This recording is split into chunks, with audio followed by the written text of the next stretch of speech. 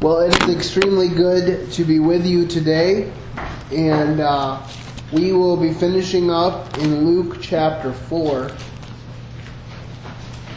And as we were ending the first service and getting ready to go into our break this morning, I just felt like I was under an extreme burden.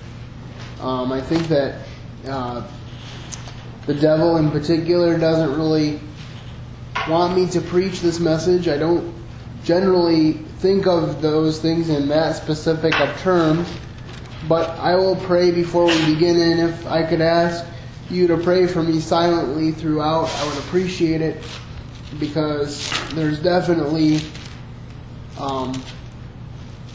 some trouble in my spirit about it, but I know that it's from the evil one. And I think it's because today we are going to talk about demons. We're going to talk about Jesus' dealings with demons. We're in Luke chapter 4, verses 31 to 44. And I did a lot of studying for this because there were some things that I didn't really fully understand about this passage, and there's probably still some questions that I have. But the Bible says that God's ways are past finding out, and then He also says, seek and you will find. So both of these things must be understood as coexisting truths. And so we will do our best to understand the Word of God by the Spirit of God.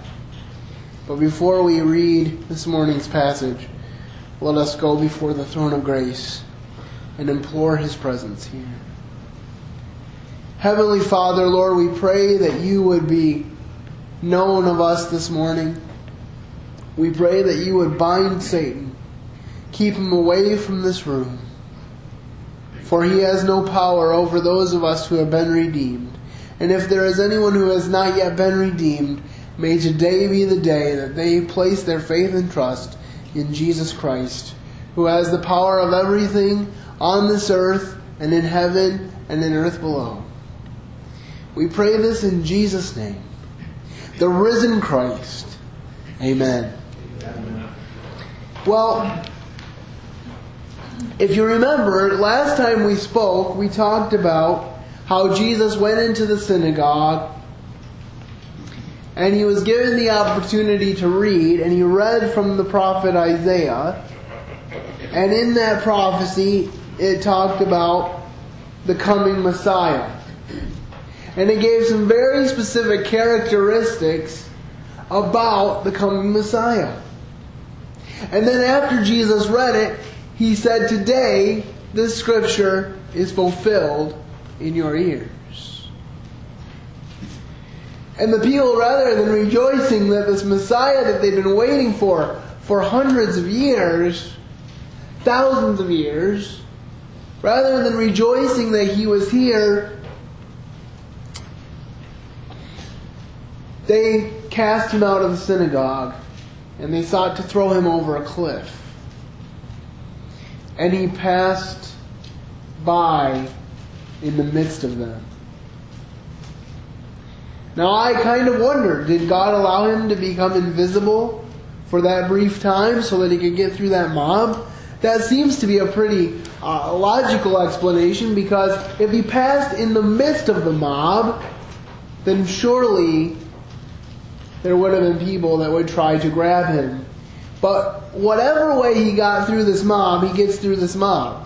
And if it was up to you and me, just from our human perspective, we would say, well, maybe I should take a break. Maybe I should be quiet. Maybe I should stop saying what I'm saying to get these people mad. But that's not what Jesus does. It says, starting in verse 31, and if you want to keep notes, my theme today is that Jesus continues to boldly proclaim the truth. And this first heading under that is we're going to see Jesus rebuke a demon. And it says in verse 31 of Luke 4, and came down to Capernaum, a city of Galilee, this is Jesus, and taught them on the Sabbath days.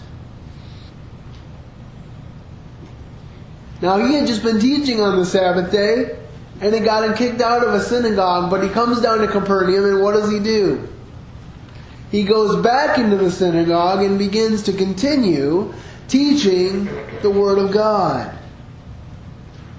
And his disciples, you'll remember in the book of Acts, they follow his example. For when, I think, I forget when it was. Exactly, but there were a couple different times. When the apostles were let out of jail, and you would think they would go and run and hide. But they don't. They go stand in the middle of the courtyard proclaiming the Christ crucified. After they'd already been whipped, after they'd already been told not to speak in His name, they are proclaiming Him. And they are following the example of their Savior, as we see in this passage. And it says, and He came down to Capernaum, a city of Galilee, and taught them on the Sabbath days. And they were astonished at His doctrine, for His word was with power. And in the synagogue there was a man which had a spirit of an unclean devil, and cried out with a loud voice, saying, Let us alone! What have we to do with thee, thou Jesus of Nazareth? Art thou come to destroy us? I know thee who thou art, the Holy One of God. And Jesus rebuked him, saying, Hold thy peace, and come out of him. And the devil had thrown him in the midst. And when the devil had thrown him in the midst, he came out of him, and hurt him not. Now, I want to look at this, and I want to say this, that looking at this first phrase here, and they were astonished at His doctrine, for His word was with power. Now, it's kind of interesting that they would say this, because Jesus even said, do what the Pharisees tell you to do, for they sit in a seat of authority over you. Do what they tell you to do, but don't practice what they practice. So He's talking about people that at least in an intellectual way were delivering the truth. But Jesus delivers the truth in a different way. He delivers it in power. And why is that? Because the words that He is bringing forth from the Old Testament, from the prophets, the words that He is speaking to the people are words that He wrote. He's the author. When the word comes from the author, it has more power. Because the author knows the full truth of his words.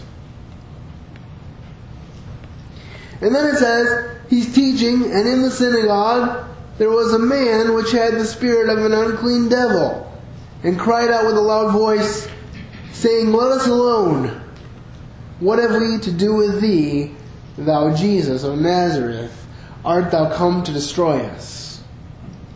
Now I want to point out something here. Jesus does not approach this man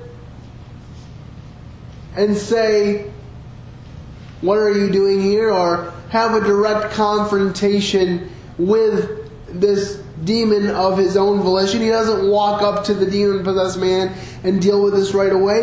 The demon addresses Jesus. Why? Because the very presence of Jesus tells that demon he doesn't have much time.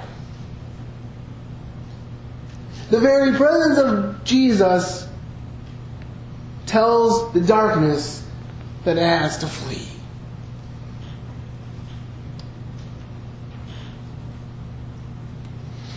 And then He says, Let us alone. What have we to do with thee, thou Jesus of Nazareth? Art thou come to destroy us?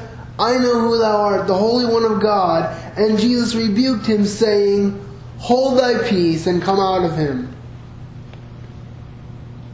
And when the devil had thrown him in the midst, he came out and hurt him not.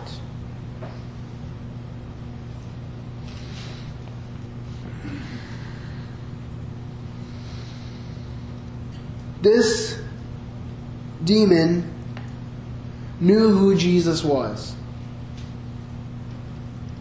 And Jesus would not allow this demon to speak for him. Why? Because he wanted to show his power over the demon. Jesus wanted people to believe him at his word and to show that his word was more powerful than that of a demon. This is also one of the passages that for me underscores the truth and the importance of embracing the truth of a literal 6 days creation. And you may wonder why I'm bringing this up. But it's this. In Hebrews 11 it says that by the word of God were the heavens and the earth created. And that they came from nothing. And this same God that spoke the world into existence is the God that's standing before this demon-possessed man. And at his word, things happen. When Jesus said for this demon to leave, it didn't take a week to think about it. It didn't say come back in 3 days and maybe I'll be gone. No, it left. Because that's the power of the God with whom we have to do. When Jesus speaks, things happen. The world came to be in all of its glory because Jesus spoke it into existence. He could have taken 1 day to do it. He chose to take 6 and to rest the 7th to give us a pattern of how to work here on this earth. But he could have taken 1. Because that's his power.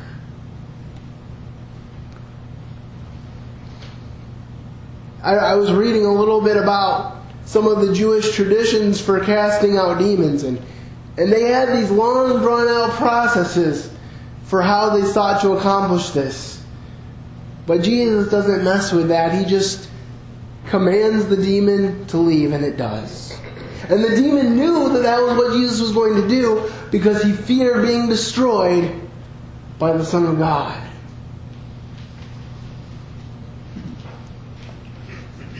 Why? Because even before the foundations of the world, God had a plan. A plan that sent the demons that rebelled against God to hell.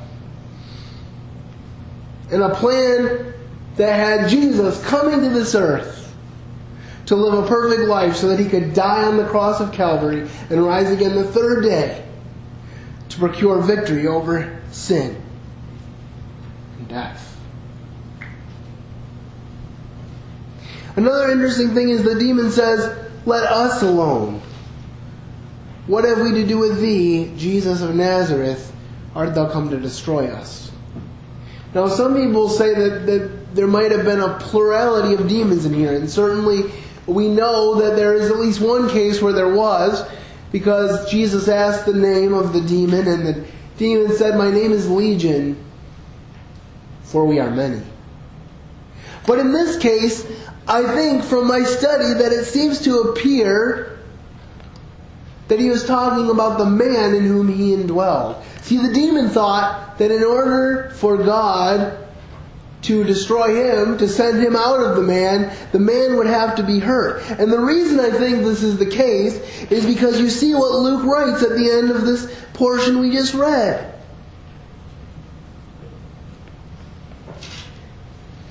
Jesus said,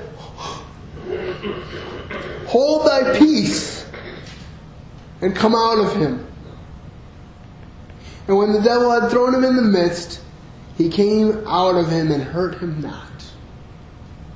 Remember that this is a doctor, a physician that is writing this. Someone who is very familiar and very knowledgeable about the human condition as it pertains to physically. And so it's significant that Luke says here that the demon came out of him and hurt him not. So I just want to look at a brief passage by way of cross-reference, talking again about the power of the Word of God. Hebrews 4:12 and 13. Hebrews 4:12 and 13. If somebody could look that up and read that, I would appreciate it.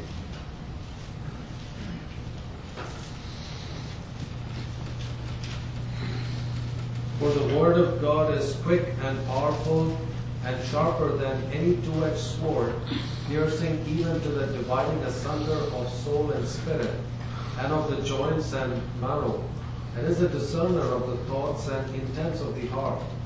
Neither is there any creature that is not manifest in his sight, but all things are naked and opened unto the eyes of him with whom we have to do.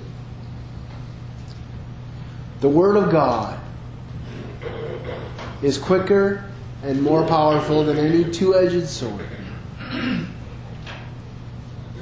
I don't know if you've ever heard the radio program Unshackled, but I like to listen to it. It's a radio drama from the Pacific Garden Mission.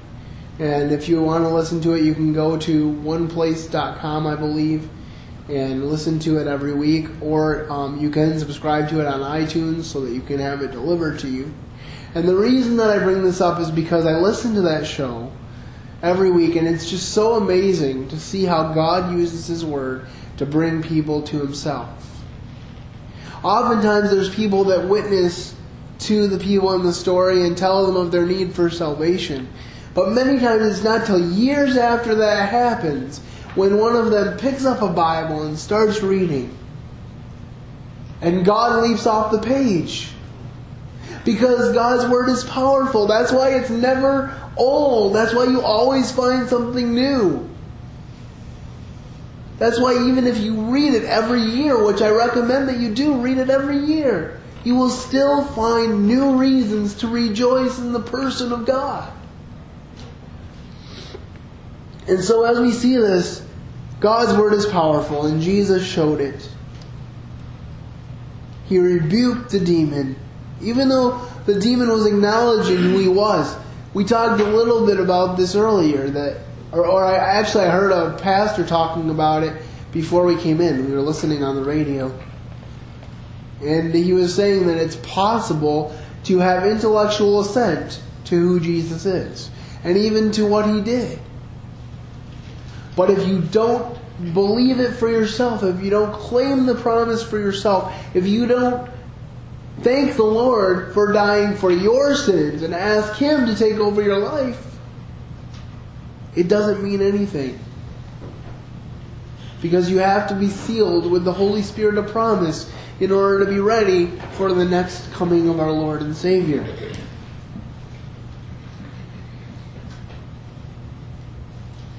And the Bible says in James that the demons believe and tremble. They don't have an opportunity for redemption, but we do.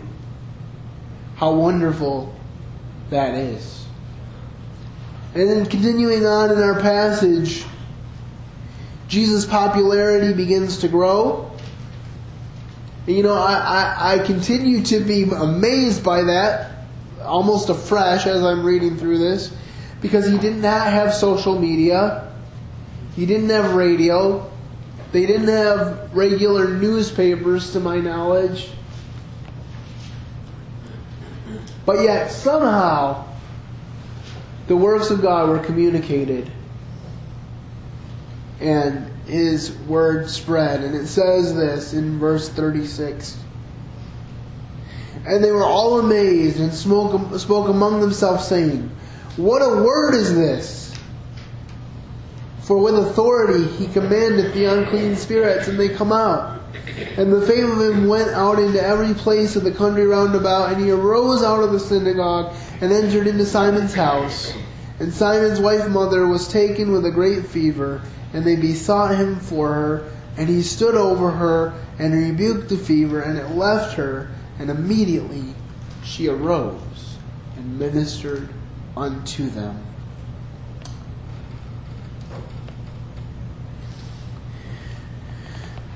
So Jesus goes from this confrontation with a demon, this highly spiritual confrontation, and He goes in to Simon's house. We know from other passages where this is referred to that this is Simon Peter, his disciple. And Simon's mother-in-law is lying sick of a fever, and I heard from one scholar's observation that the The way that it's written seems to indicate that this was a recurring situation for her, that she had fevers often, that she was weakened by them. And Jesus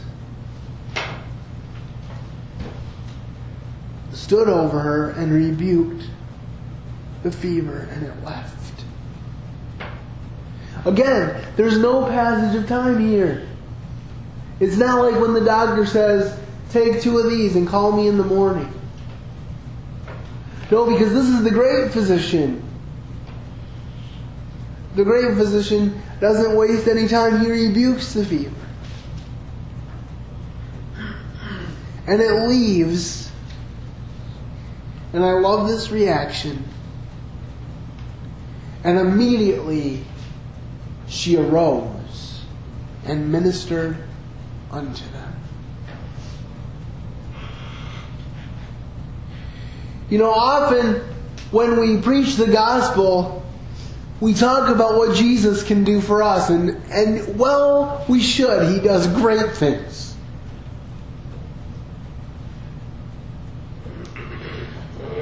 But I'm reminded of the words of John F. Kennedy in one of his inaugural addresses, and please don't mistake me, I'm not a John F. Kennedy fan, but I appreciated the words of this phrase. He said, ask not what your country can do for you. Ask what you can do for your country. And I think that as much as we rejoice in what God has done for us and how we've been brought out from the mire and how we couldn't have done it for ourselves, we also need to encourage people to not just ask, what can God do for me, but what can I do for God? And Peter's mother-in-law gets it. She realizes that she wasn't just healed for her benefit. And she ministers to Jesus as a thank you.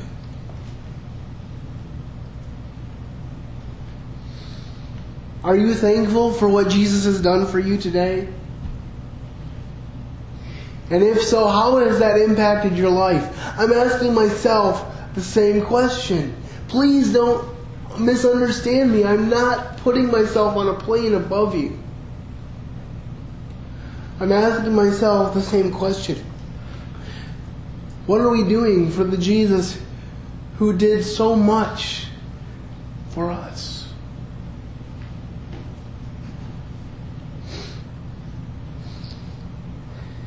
Can we look at 2 Corinthians 5, verses 14 and 15? 2 Corinthians 5, 14 and 15.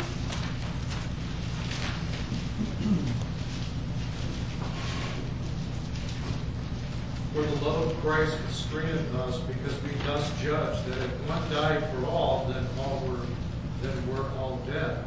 And that he died for all, that they which live should not henceforth live unto themselves, but unto him that died for them and rose again. You see, when we trust Jesus Christ as our Lord and Savior, we are no longer living for ourselves. It's not just about what works to make me happy or me comfortable. It's about what Jesus has called us to do. Now, I want to be very careful because we need balance in all things. Some people spread the false teaching that if you're interested in something and if you're enjoying something, that it must not be the will of God because the will of God requires sacrifice. Yes, the will of God requires sacrifice, but guess what? God made you. He gave you your interests and your desires and your aptitudes. So don't be afraid of them. Don't be ashamed of them, but ask how you will use them as directed by the Spirit of God.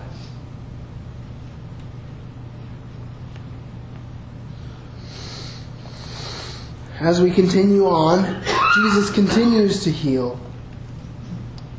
And this is where we kind of get into some of those passages like in John where it says, these things are written that you might believe, but many other things were written that if they were all written down, not even the world itself could contain the books. And this is one of those general passages in Luke 4:40 to 44. It says, "Now when the sun was setting, all they that had any sick with diverse diseases brought them unto him, and he laid his hand on them and healed them. And devils came out of many, crying out and saying, Thou art Christ, Son of God. And he, rebuking them, suffered them not to speak, for they knew that he was the Christ.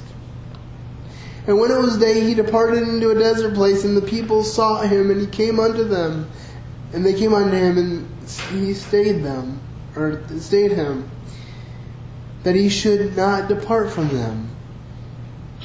And he said unto them, I must preach the kingdom of God to other cities also, for therefore am I sent. And he preached in the synagogues of Galilee.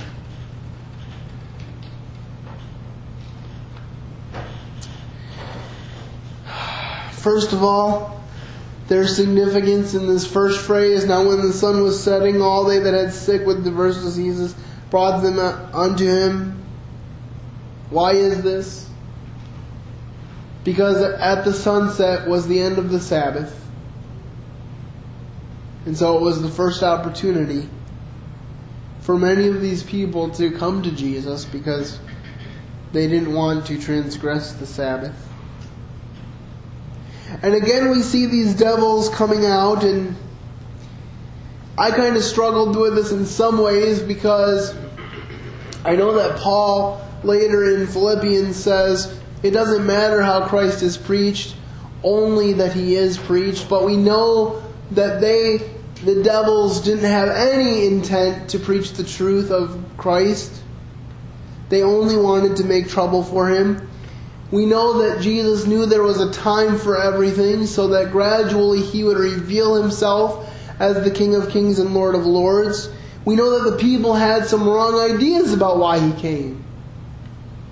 Some people thought that he would rescue the children of Israel from Rome, that his would be an earthly kingdom. There was even a time after the feeding of 5,000 when they sought to make him king, so he went away. And again, from a human perspective, you wonder, at least for a fleeting moment, why couldn't he just become king that way? And not have to suffer the death of a criminal. And the answer is simple. The Bible says, without the shedding of blood, there is no remission of sins. For thousands of years, the people of Israel sacrificed animals on their altars. And those animals were a picture of Jesus' love and sacrifice for us, but they were only a picture. They were not sufficient. But the Bible says in Hebrews that we have a high priest that went into the Holy of Holies once for all, and that he intercedes for us today. He's sitting at the right hand of God today. And when I make a mistake, when you make a mistake, when we sin, when we grieve the Holy Spirit, Jesus stands up and says to his Father, Father, I have paid for that.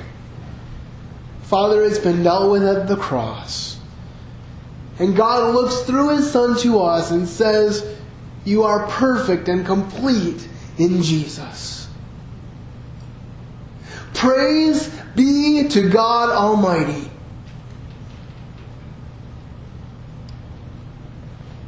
The Bible says, if the Son therefore shall set you free, you will be free indeed.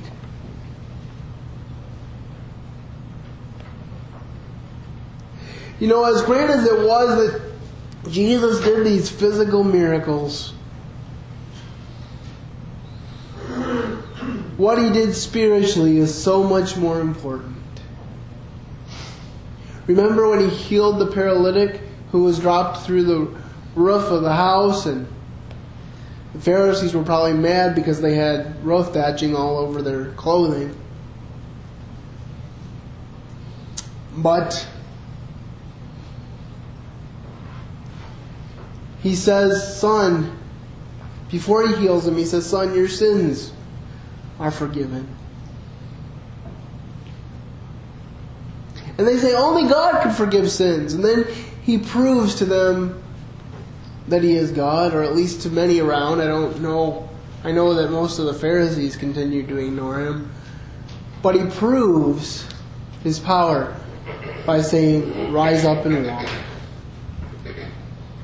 And what's funny about this is there's another passage where he tells the lame man to rise up and walk, and the man takes up his bed and he's walking through the town, and the people who are there, the Pharisees who are there, who know that he's been lame for 30 years, say, why are you carrying your bed on the Sabbath day? It doesn't even matter to them that this guy that's been laying at the pool of Bethsaida for 30 years is walking. He's standing before them, and all they care about is his bed.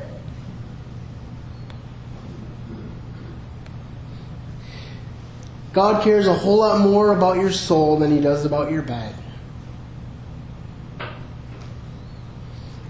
My question to you today is, have you trusted Jesus? Have you trusted the one whose very voice calmed the sea, the one who cast demons out of men?